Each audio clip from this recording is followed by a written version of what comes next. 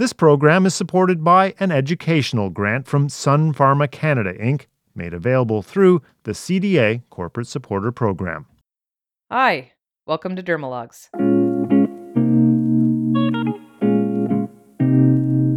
I'm Dr. Carrie Purdy. I'm a dermatologist that works in Halifax, part-time community, part-time academic, and you hear from me every time.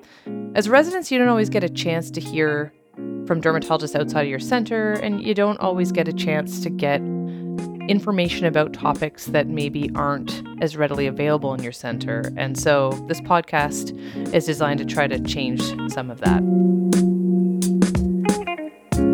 So far, we've covered wound care, lasers, biologics, cosmetics, and contact dermatitis.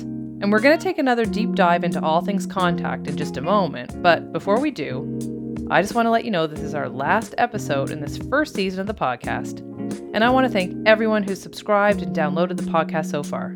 I'm just thrilled with the positive feedback we've been getting. Amazingly, this podcast has been selected as new and noteworthy in the iTunes Science and Medicine category for 8 weeks now. Okay, on today's episode, as I said, we're going to do a deeper dive on contact dermatitis, and we're very lucky to have with us none other than Dr. Melanie Pratt. She's a professor at the University of Ottawa in dermatology. As if anyone hasn't heard of her, which I would find hard to believe in Canada, she's a world expert in contact dermatitis. She's got a passion for teaching. I consider her to be one of my dermatology lady mentors. She's had a bazillion publications. And Mel, thank you so much for joining me on this second part of our contact dermatitis podcast. My pleasure. So in terms of, one of the areas that I think is really important for us to cover for the residents is contact. And that's partly what kind of got all of this going, because I think that there's certain centers across the country. Obviously, Ottawa is a place where the residents get a lot of exposure and contact to contact.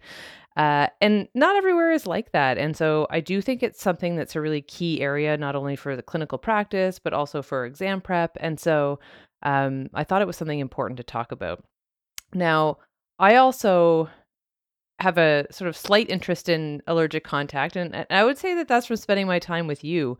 So I did a little bit of clinics with you when I was a medicine resident, and then again when I was a dermatology resident, I came in and did a month with you. And I have to say, I felt really Sherlock Holmesian when we do some of the contact stuff. How did you get into this area originally? I mean, you've got sort of a broad interest in derm, but what brought you into contact? I think it was in my third year. We did 3 years of dermatology after 2 undergrad years. So it was my final year, and I was allowed to go off for 3 months to St. John's, and that's St. John's Hospital for Skin Disease in London, England. Right. And I realized when I was there how sophisticated patch testing and contact was. Etienne Cronin and Dr. Kellnan, there were these amazing sleuths and contact derm, and we saw these amazing cases from all over Europe, chronic actinic dermatitis, all kinds of occupational disease. And I realized how it was such an important part of dermatology, and that it wasn't actually that well done in Ottawa. Right. So I kind of said that when I went back from my elective to the chief at the time, Dr. Montgomery, and he said, well, okay then. Your turn. Start a clinic. And I said, I'll do that. And then at that time, this was before emails and the internet. And so everything was phone calls. When you had an issue with a patient, I would get on the phone to Fran Stores in Portland, Oregon, who's a national treasure in the world of contact dermatitis, or even not Ben Fisher, but Dr. Alex Fisher, that. Yeah. Fisher, as in Fisher and DeLeo? Yes. Okay. And I would call them with these cases. We had a couple of meetings here in Ottawa, and I invited them as guest speakers, and we had interesting cases to present. And that got me going, actually. Okay. It's very rewarding, actually, to do it, because you solve problems. Yeah. Are you trying to recruit some of the residents? I am. With that comment? I am, because as you know, I'm 65 now, and I'm thinking I have to do some succession planning. over the next 5 years. So I'm trying to. Everybody's with me. I tried to learn them. Well, I got to say, you got a pretty good pitch. So, Yeah. any residents out there interested in contact, get in touch with Mel. Yeah, I think they're all talking to each other, sort of. But anyway. So I suspect that a lot, as you mentioned, you didn't have the access to the internet. You wouldn't have had these databases that you could Yes. access all this information. You probably did a lot of learning on the job, if you will. Do you Calling. have any resources that you specifically recommend to residents, if they're thinking about contact? Absolutely. It's so much easier and so much more comprehensive now. Well, first of all, I would encourage everybody that gets involved in this, and even general dermatologists that do a screening series, to become members of the American Contact Dermatitis Society. By doing so, you have access to a wonderful journal that is actually very helpful. It is, But- yeah. Yeah. And also an access to a database called CAMP. Right. And this is a wonderful resource because at the end of the week, when we patch test patients and you determine what they're allergic to, if let's say it's hair dye, paraphenylene diamine, and rubber allergens, Thiram, and perhaps that common preservative in a lot of shampoos, methyl-isothiazidolone. What we can do is we can plug these allergens into this database and then create products for them specifically tailored to their allergen list and that are free of their allergens. So we Right. can really direct them which way to go with a shampoo, a moisturizer, gloves, hairspray, insect repellent, deodorant, everything. And so that's wonderful. Yeah, and then you can email it directly to the patient, And then we right? I email think it directly to them. And then they also get access codes. Let's say I didn't give them everything they wanted. They can get back into the database to get further information or find out ingredients in products Right. or get information sheets, which I will give them on all their separate allergens. But let's say they lost them and they need to replace them. So that's a wonderful resource. The other thing that I do is I try to teach them how to read labels. Right. I have a lot of marking pens that I go to their bottle of shampoo and I'll highlight their allergens so they see that. So that's and they identify it for them. They bring in their products on the final day. The other thing we do is there's an app that you could download for free from iTunes called Think Dirty. I was going to ask if you had a lot of experience with that. I mean, I have to admit that's not the first thing that comes to mind when you hear that Yes. title, but it really is looking for product Yeah. ingredients, right? So I show them, I pick one of their products and I plug it in and I say, if you can't read that label, which is hard to do, to be frank, because it's sometimes very tiny, this will show you all the ingredients in a product and you can also identify much more clearly which the particular chemical, the allergen that you're sensitized to, and you can, or you can scan it actually. Right. So you can scan it or read the ingredients. So that's very helpful. Yeah. And then, as you know, I also have, for people that just can't do that, people that don't have iPhones or don't go on, don't have computers or feel very uncomfortable sort of handling that, I have a list of products that I've taken major allergens out of. Yeah. Ready to go. I give them a shampoo, a conditioner, a moisturizer, a glove, detergent, etc. So, and I'll know what their allergens are and I'll highlight for them on that sheet which ones they should stay with. A lot of folks just want that simple route. And yeah, they don't, and to be fair, I kind of bootlegged your list, although I think you know that because you shared it with me. But Yeah. I do have irritant free, and I still in our office we still refer to it as Mel's list, and it's actually Sandy's list. Sandy's list. It's Sandy's list, but I changed it. So you keep adding to it and taking things off. Yeah. The Mel/Sandy list. Yeah. And I agree. I'm just going to go back to a little bit of what you said about the Contact Dermatitis Society because it's actually Yes. fairly cheap. And the other thing is that is quite a good journal. I started Yes. reading it, especially the pearls and zebras in the back. I think that Yeah. there's some really good little tips that you could get, and I keep Yeah. bringing it to the residents, making them guess what the allergen is with very minimal Yes. clinical information. So Yes. now, speaking of that, I wanted to get into a little bit more practical stuff because one of the Okay. things that the residents often get asked about or examined on are thinking about different regional Right. specific dermatitides or, occupational things or what to think Oh, about in X, Y, and Z scenario. So I just want to throw a couple of the more Sure. common ones at you and maybe tell me how you approach these. So I get sent this a lot, probably at least a couple times a month. I'm sent a young woman who has eyelid eczema. And so I Right. think even if you don't get into allergic contact as your subspecialty area, you're still going to see a lot of contact. And so Right. when you see that eyelid eczema, you have a sense that you think it's allergic contact. What are your top allergens that are already spinning around in your mind? It's very interesting. As you know, I'm a member of the North American Contact Dermatitis Research Group. So this is a group of 18 people across North America that collect data. Right. And in 2007, we did publish on eyelid dermatitis. But it's interesting. I look at the list in that publication, which is a decade ago, and it's changed. So you really have to stay current. Right.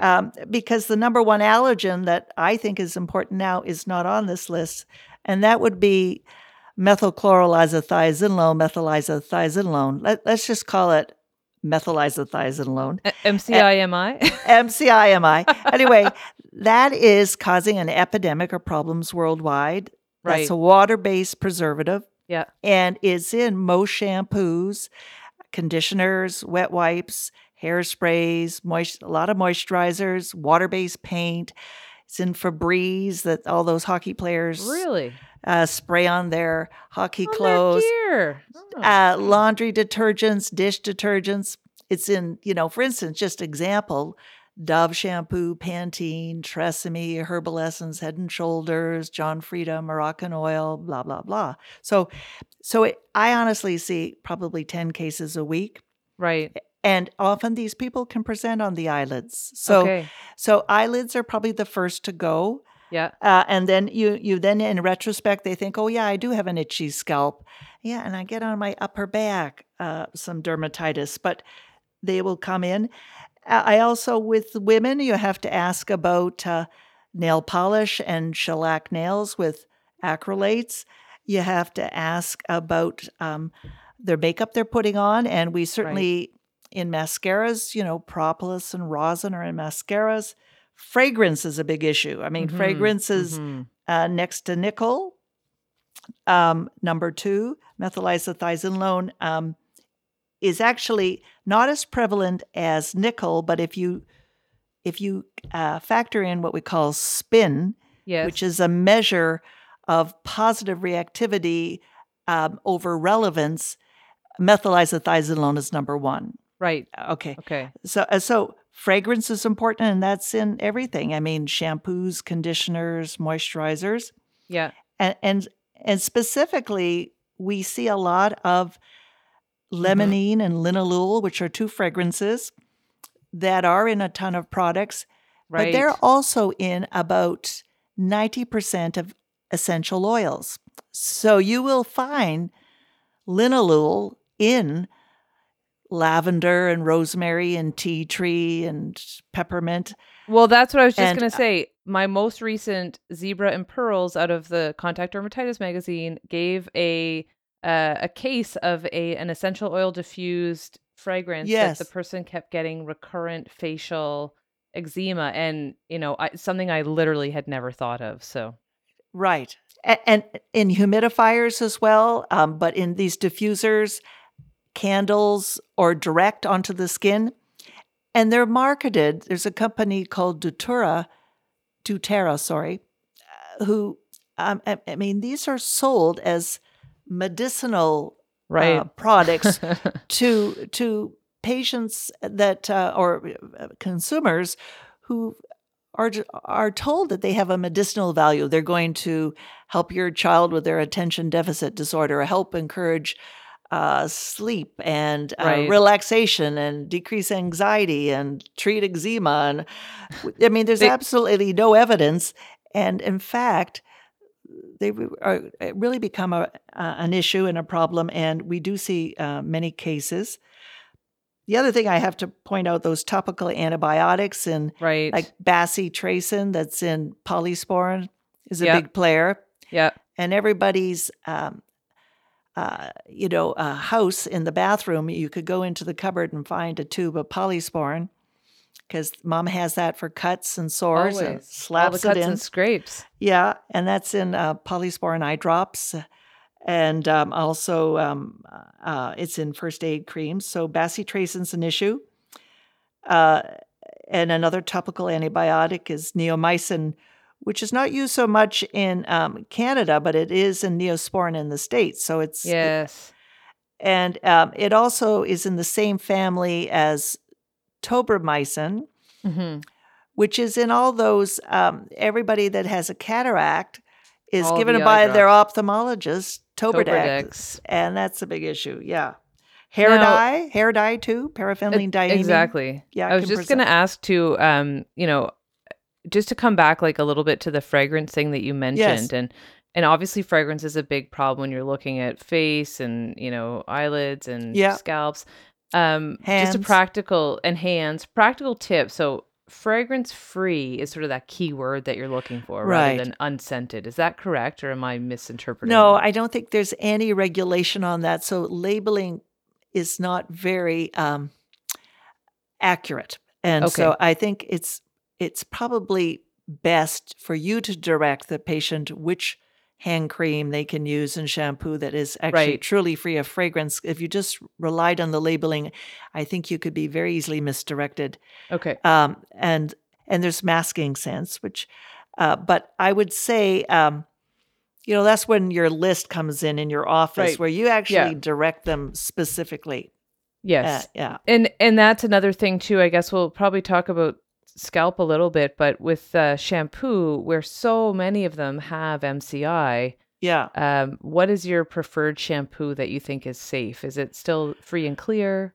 Well, but that, no, free and clear is fine, but it has to be ordered. And a lot of people find that difficult to actually get online Absolutely. and Yeah. order it. Yeah. So then if you go to Live Clean, that's still scented. That actually has, that has a lavender and linalool in it, but Yeah. it doesn't have methylisothiazidone. The Schwarzkopf Gliss Yeah. has fragrance, but it does not have methylisothiazidone, Okay. nor does it have any glucoside. Glucosides, decyl glucoside, is in the free and clear, and it is in the Live Clean. Okay.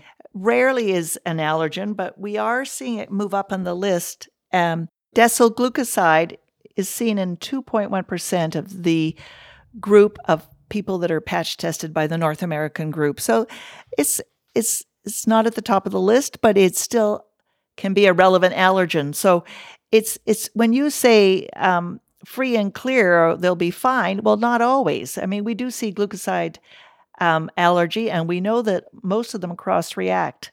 So I guess for practical tip then for residents or early career people, I guess you do your patch testing and then Patch you direct test. them based on what you're seeing. That's right. Yeah. Nothing is hypoallergenic. Everything has to have something in it. It's important to know what the key common players are, but Absolutely. But when people take my list at, as if it's absolutely gospel and allergy free, that's not true. I mean, there's ingredients in those things, but they're less likely or less common, right? I Yeah. think I have it labeled as low irritant product list. And so, now you said one of those buzzwords that I think probably drives you nuts, hypoallergenic. Yes. How often do patients say, but it's hypoallergenic? I know. Well, actually, what they say now is it's all natural, which brings up my next point. Because there's this concept that if something is a plant or a natural product, it is allergen free, which, Mm-hmm. as you know, I always use the line, well, you remember poison ivy? That's very natural. And that can cause some problems. So we do see reactions to plants that are in Yes. products, Yeah. and specifically the compositide group of plants, which is a very broad group. And that's, things like chamomile, calendula, sunflower, Right. oxeye daisy. Not commonly. They actually come in about 1%. So it's not, they're not a big group. But other natural products are propolis Right. and rosin. So propolis is the allergen that's in beeswax. Right. So that can be and that's very Burt's common in Bees. Burt's Bees and all those lip balms these young girls put on. We do see reactions to the propolis in there or the rosin, and that would be in the waxy base. Mm-hmm. And that's because in the winter, as you know, your lips get dry and cracked. Your barrier is broken down, so you're putting on these lip balms 50 times a day, and a certain percentage of these young girls become sensitized to the ingredients. Right. And if it isn't the propolis or rosin in the lip balm, it could be the flavor, such as peppermint or cinnamon. It could be the sunscreen agent, because they put. Actually, it's very interesting to note that sometimes we still see PABA esters, Patamate, Yeah. which lip is balms not in only, right? other sunscreens, but it's still in lip balms. Yeah. Yeah. So, do you ever? I feel like people tell me this a lot, and I don't think it's legit. But do you have patients trying to tell you how they're allergic to plain petrolatum? Yeah, I always say to them, Vaseline can be inelegant to some people, can be sometimes make them itchy or irritating, but it's not an allergen. Right. Unless it's carbonated, it can sometimes have chlorocresol in it, which is a very, Right. very rare allergen. But Vaseline has no water, so it doesn't Right. have to be preserved. And I said to them, all those allergens on your back are in Vaseline. They're all in petrolatum mainly. Yes. Some are aqueous.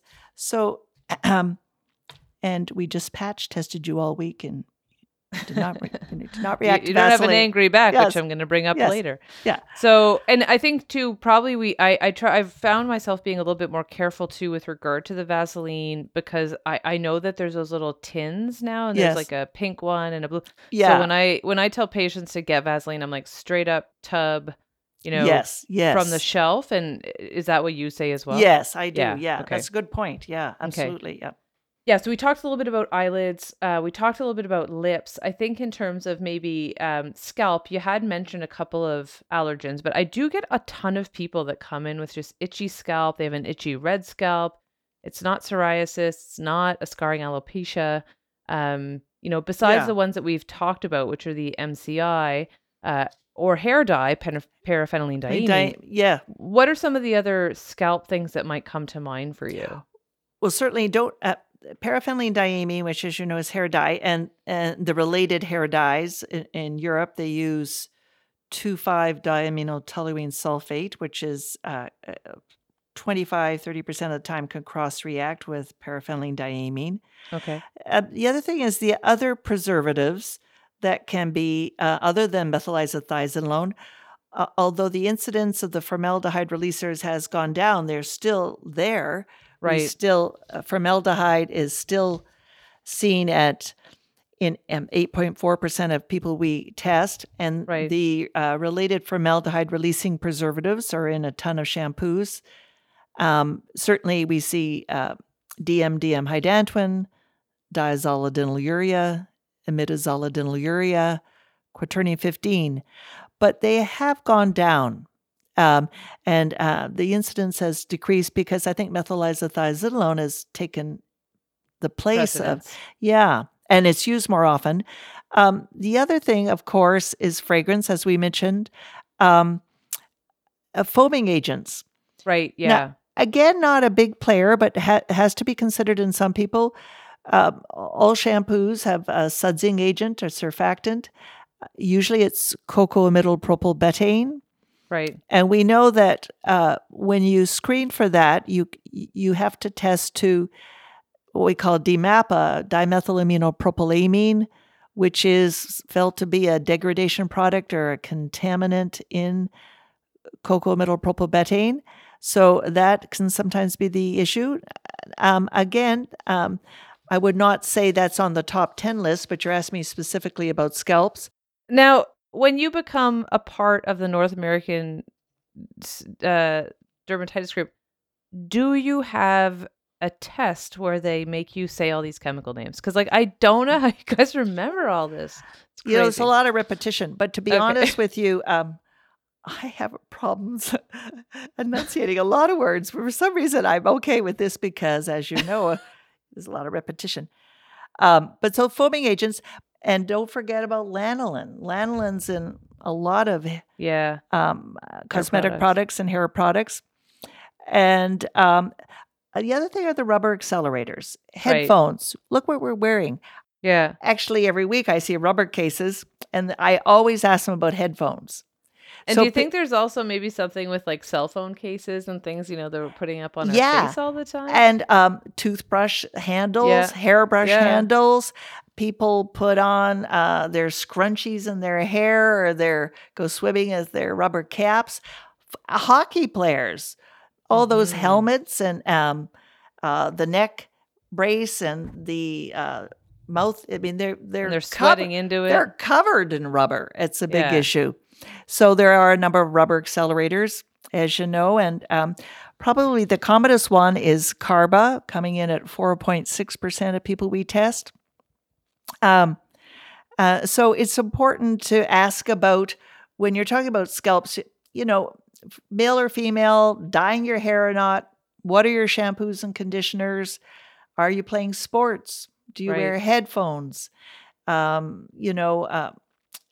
That kind of, are you a swimmer? Do you wear goggles? Are you wearing a cap?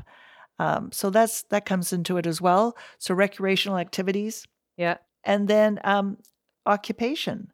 Absolutely. And that's a great segue. Although I do want to mention one of my favorite cases. A resident she wasn't a dermatology resident, came out and said, there's this guy, and he's got this really weird rash on his neck, and it's streaked.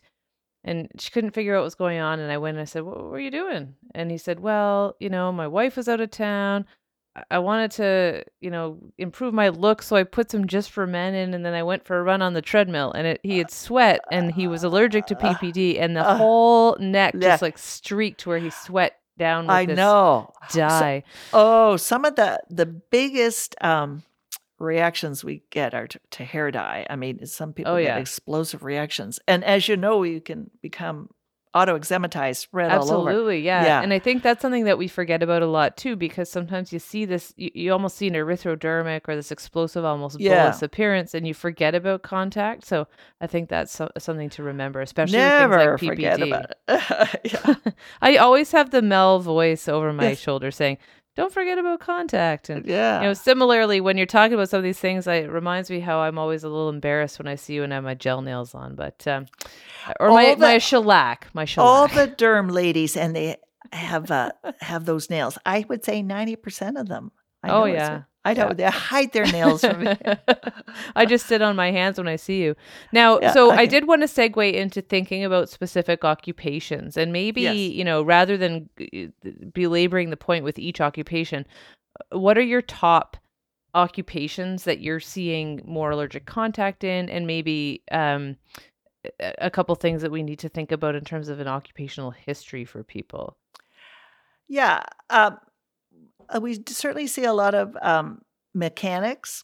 That's not uncommon. Healthcare workers. Right. So a lot of nurses, doctors, dentists, lab techs with an assortment of contact allergy, mechanics, machinists, assemblers. Depends on your particular manufacturing industry in your region. There's a place where they make hockey sticks just up the Ottawa Valley, and so we see epoxy workers that making hockey sticks. Or there used to be JDS Uniphase, the fiber optic assembly place that has actually moved now. But for a while there, I saw probably over 100 fiber optic assemblers who became epoxy allergic. So there are certain industrial applications in different regions. We have pulp and paper, Yeah. dome tar. So Yeah. you think about, well, methyl isothiazolone again there. So, you know what's very interesting about contact? You know, you learn a lot about what everything is made from. And then Right. you think, how do you know this stuff? But you have to because you get an occupation. So you really have to know, okay, what are hockey sticks made of? You Right. know, what are plastic bobbins made of? What's in dentistry? What does a dentist do?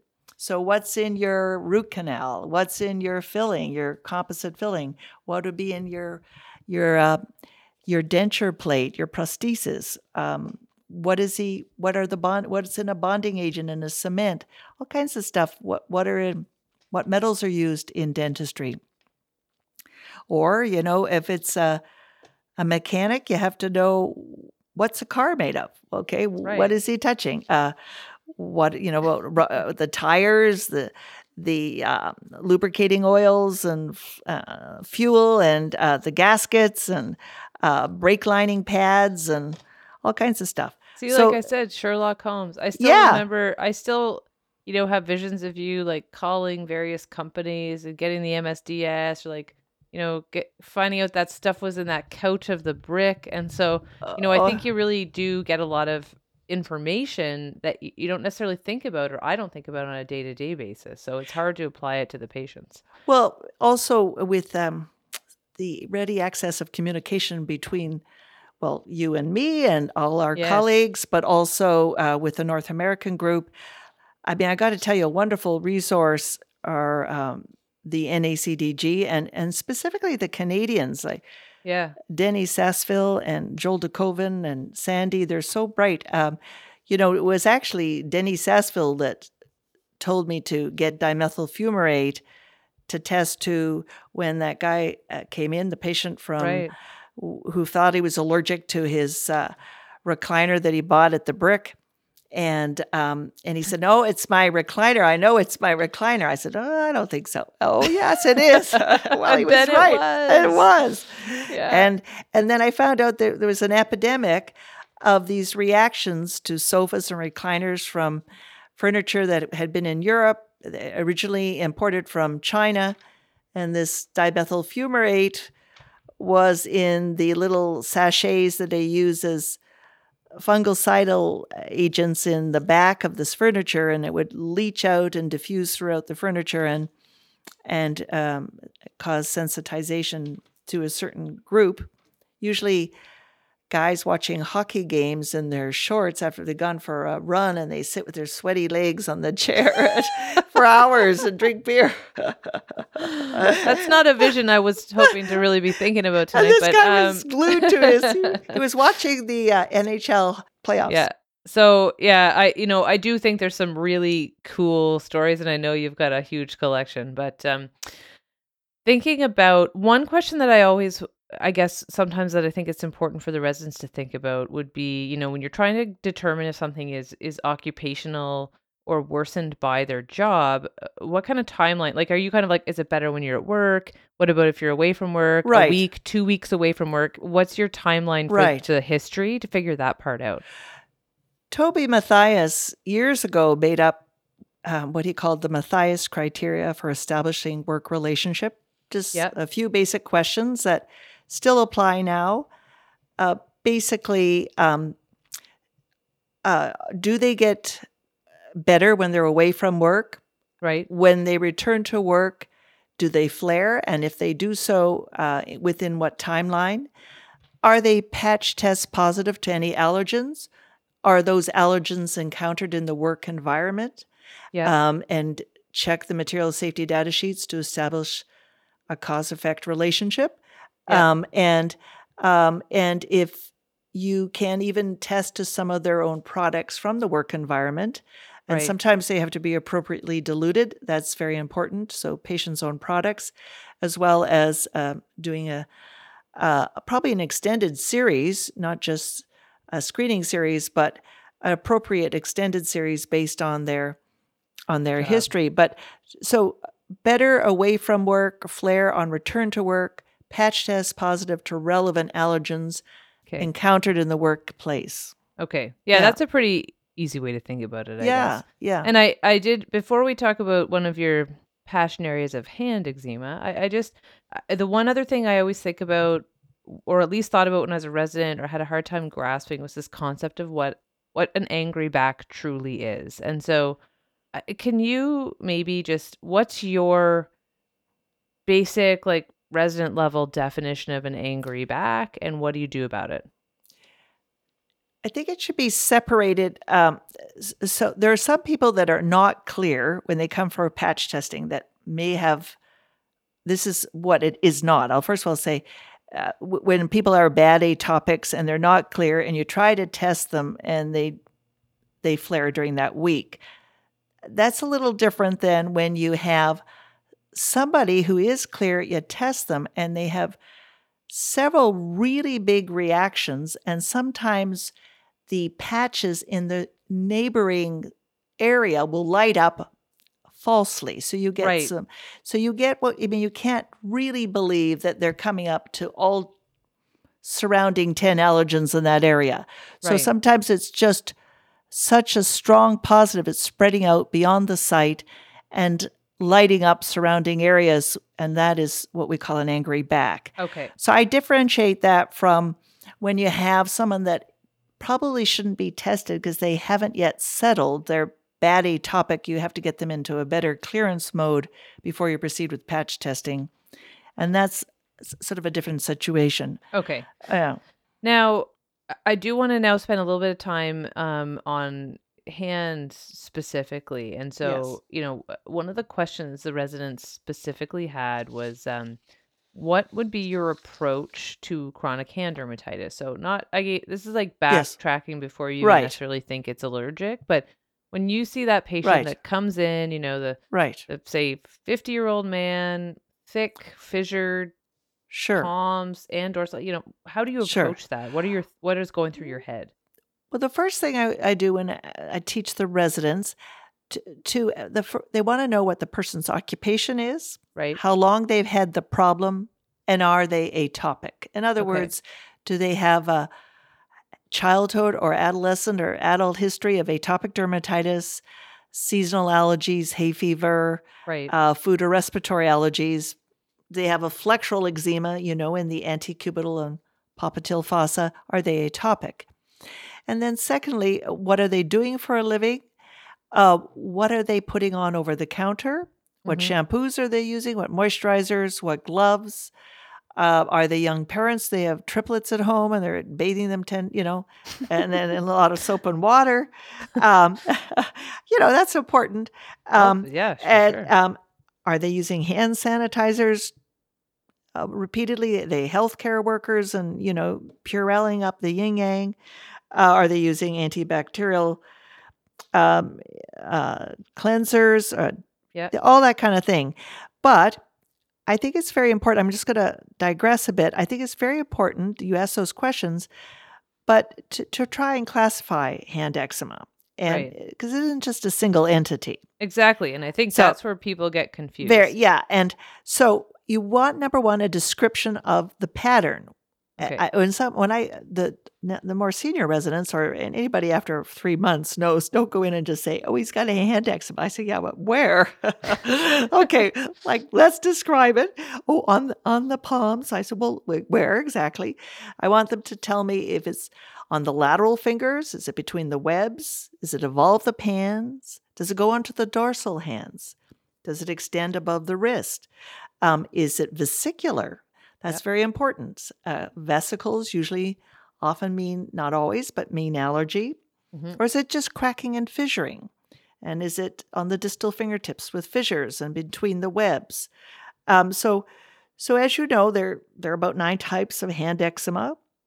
And sometimes there's a combination. There frequently can be a combination of several types. Mhm. I mean, there's atopic hand dermatitis. There's the nummular variety. Yep. I separate out dyshidrosis and Pomflix. I actually use dyshidrosis as an adjective. Okay. So that's when you get those little blisters along the lateral borders of your fingers. But you The can tapioca pudding, if you will. yeah, you can see dyshidrosis as part of allergic contact. Yeah. You can see it as a part of atopic hand dermatitis, Yeah. or you can see it primarily just, patients writing exams, all those residents about to write their fellowships next week. They may be getting a little dyshidrotic hand eczema. I mean, possible.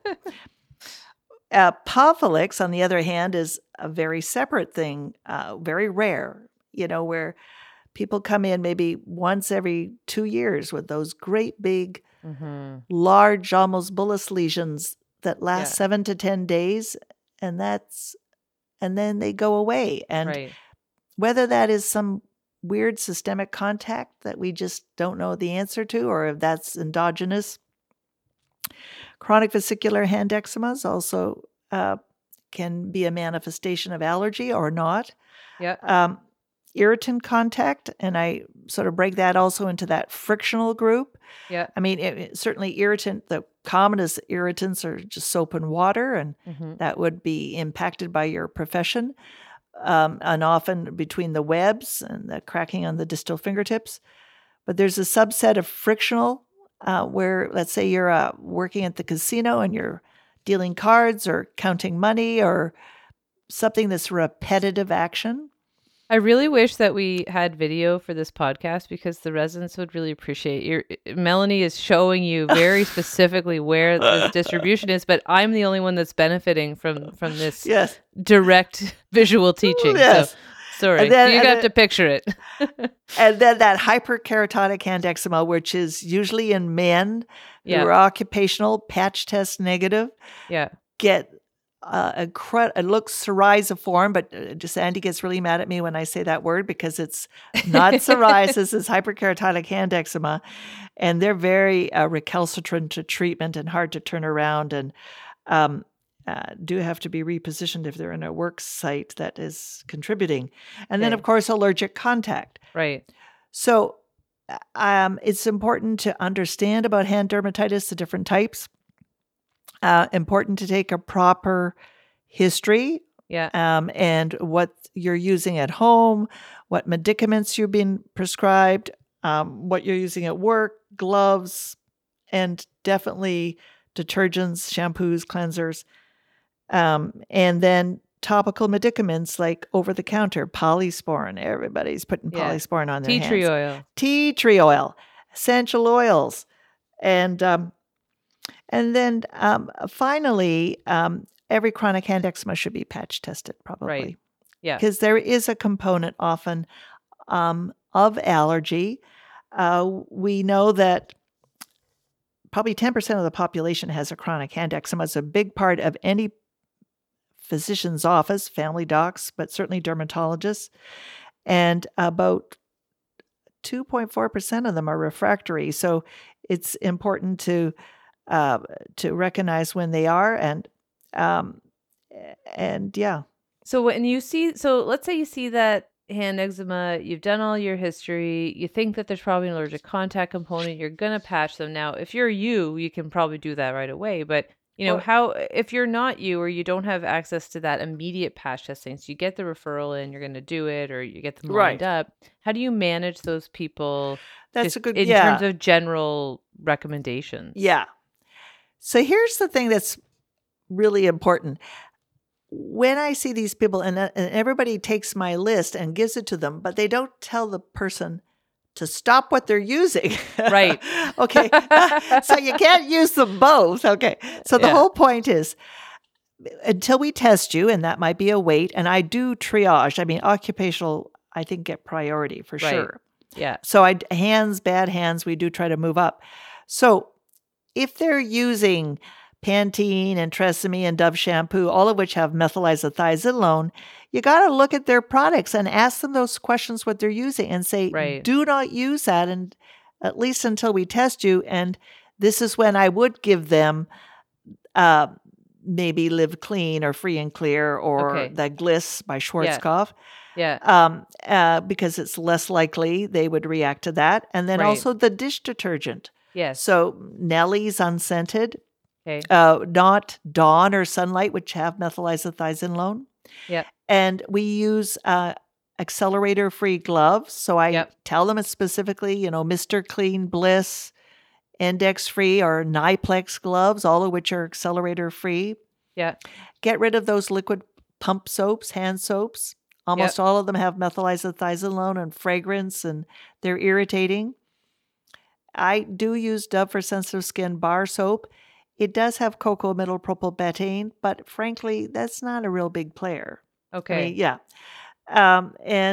I say Purell is very irritating. You can get Avogard, which Yep. is got dimethicone in it. It's not as irritating. I like to use, I say specifically what hand cream. Right. What do you, I used to love to tell people plain Prevex, but they can't really Yes, get it Previs anymore, was so lovely. It's unfortunate. I wish they'd bring that back. CeraVe hand cream is okay. okay. Yeah. And or Vaseline. Yeah. And if you're not sure, certainly tell them to stop the tea tree oil and stop the essential oils, stop the polysporin. They're still using it. And everybody says, "Oh, I told them not to use it." Well, no, you didn't, because they are using it when they come in. They're not as forceful as you are now. And then as you know, I do like, as far as topical steroids are concerned, I do like Betadine ointment. Yes. First of all, it's cheap. It's readily available. It has no propylene glycol. It does have chlorocresol, but that's very rare. It's in a steroid group where you rarely see allergy. Right. We've covered a lot of ground here. I mean, I think there's so much to be covered in allergic contact. And if you're at a training site where maybe you don't have one of the people that spends a lot of time Right. doing extra contact clinic, I usually do try to encourage our residents to go and do an elective. And there's lots of opportunities across the country to do that. So, I know- would also encourage too people to realize that if they don't have that facility at their center, doing a screening series is, I mean, you would use that so much in your practice. It is worth the expenditure, and to train your nurse in your unit, or if you're with a group. Certainly there's other derms in Ottawa, as you know, Dr. Fahim and Dr. McHale will do a screening series yeah. in their office, and it's an invaluable part of the workup of patients. So if you don't have a center, then I think it behooves you to get a screening series and Do the basic stuff. Yeah. Yeah. And you'll capture probably, with our North American series, we probably diagnose 60% of the cases. Right. That's pretty good odds. Yeah. I would take that at a casino. Well, listen, as usual, Mel, you've been, you always have a lot of great tips. And, I think the residents can learn a lot from you. So thank you so much for joining me on this version of the podcast. Okay. And is there any, you have like a last minute plug or anything we didn't cover that you think would be of relevance the residents just must know? I think it's actually, as you say, worthwhile doing an elective. You don't get it in your program, because you realize by doing that how much you are missing by not doing some patch testing in your practice. And it's like anything. The lack of knowledge, or the fact that you're not recognizing it, doesn't mean it doesn't exist. It exists, and it's a major part of dermatology. So, it's in your patient's best interest to screen them and to have that facility. Yeah. Totally agree. Again, thanks so much. Okay. Very nice. My pleasure. Dr. Melanie Pratt is a research director at the University of Ottawa's Department of Medicine and a leading authority on contact dermatitis research and treatment. And that's it for this inaugural season of Dermalogs. If you haven't already, please make sure you hit subscribe to the podcast so you'll be notified when the next season comes out. And in the meantime, share us with your friends, give us a rating and review on iTunes. I'm Dr. Carrie Purdy. Thanks so much for listening.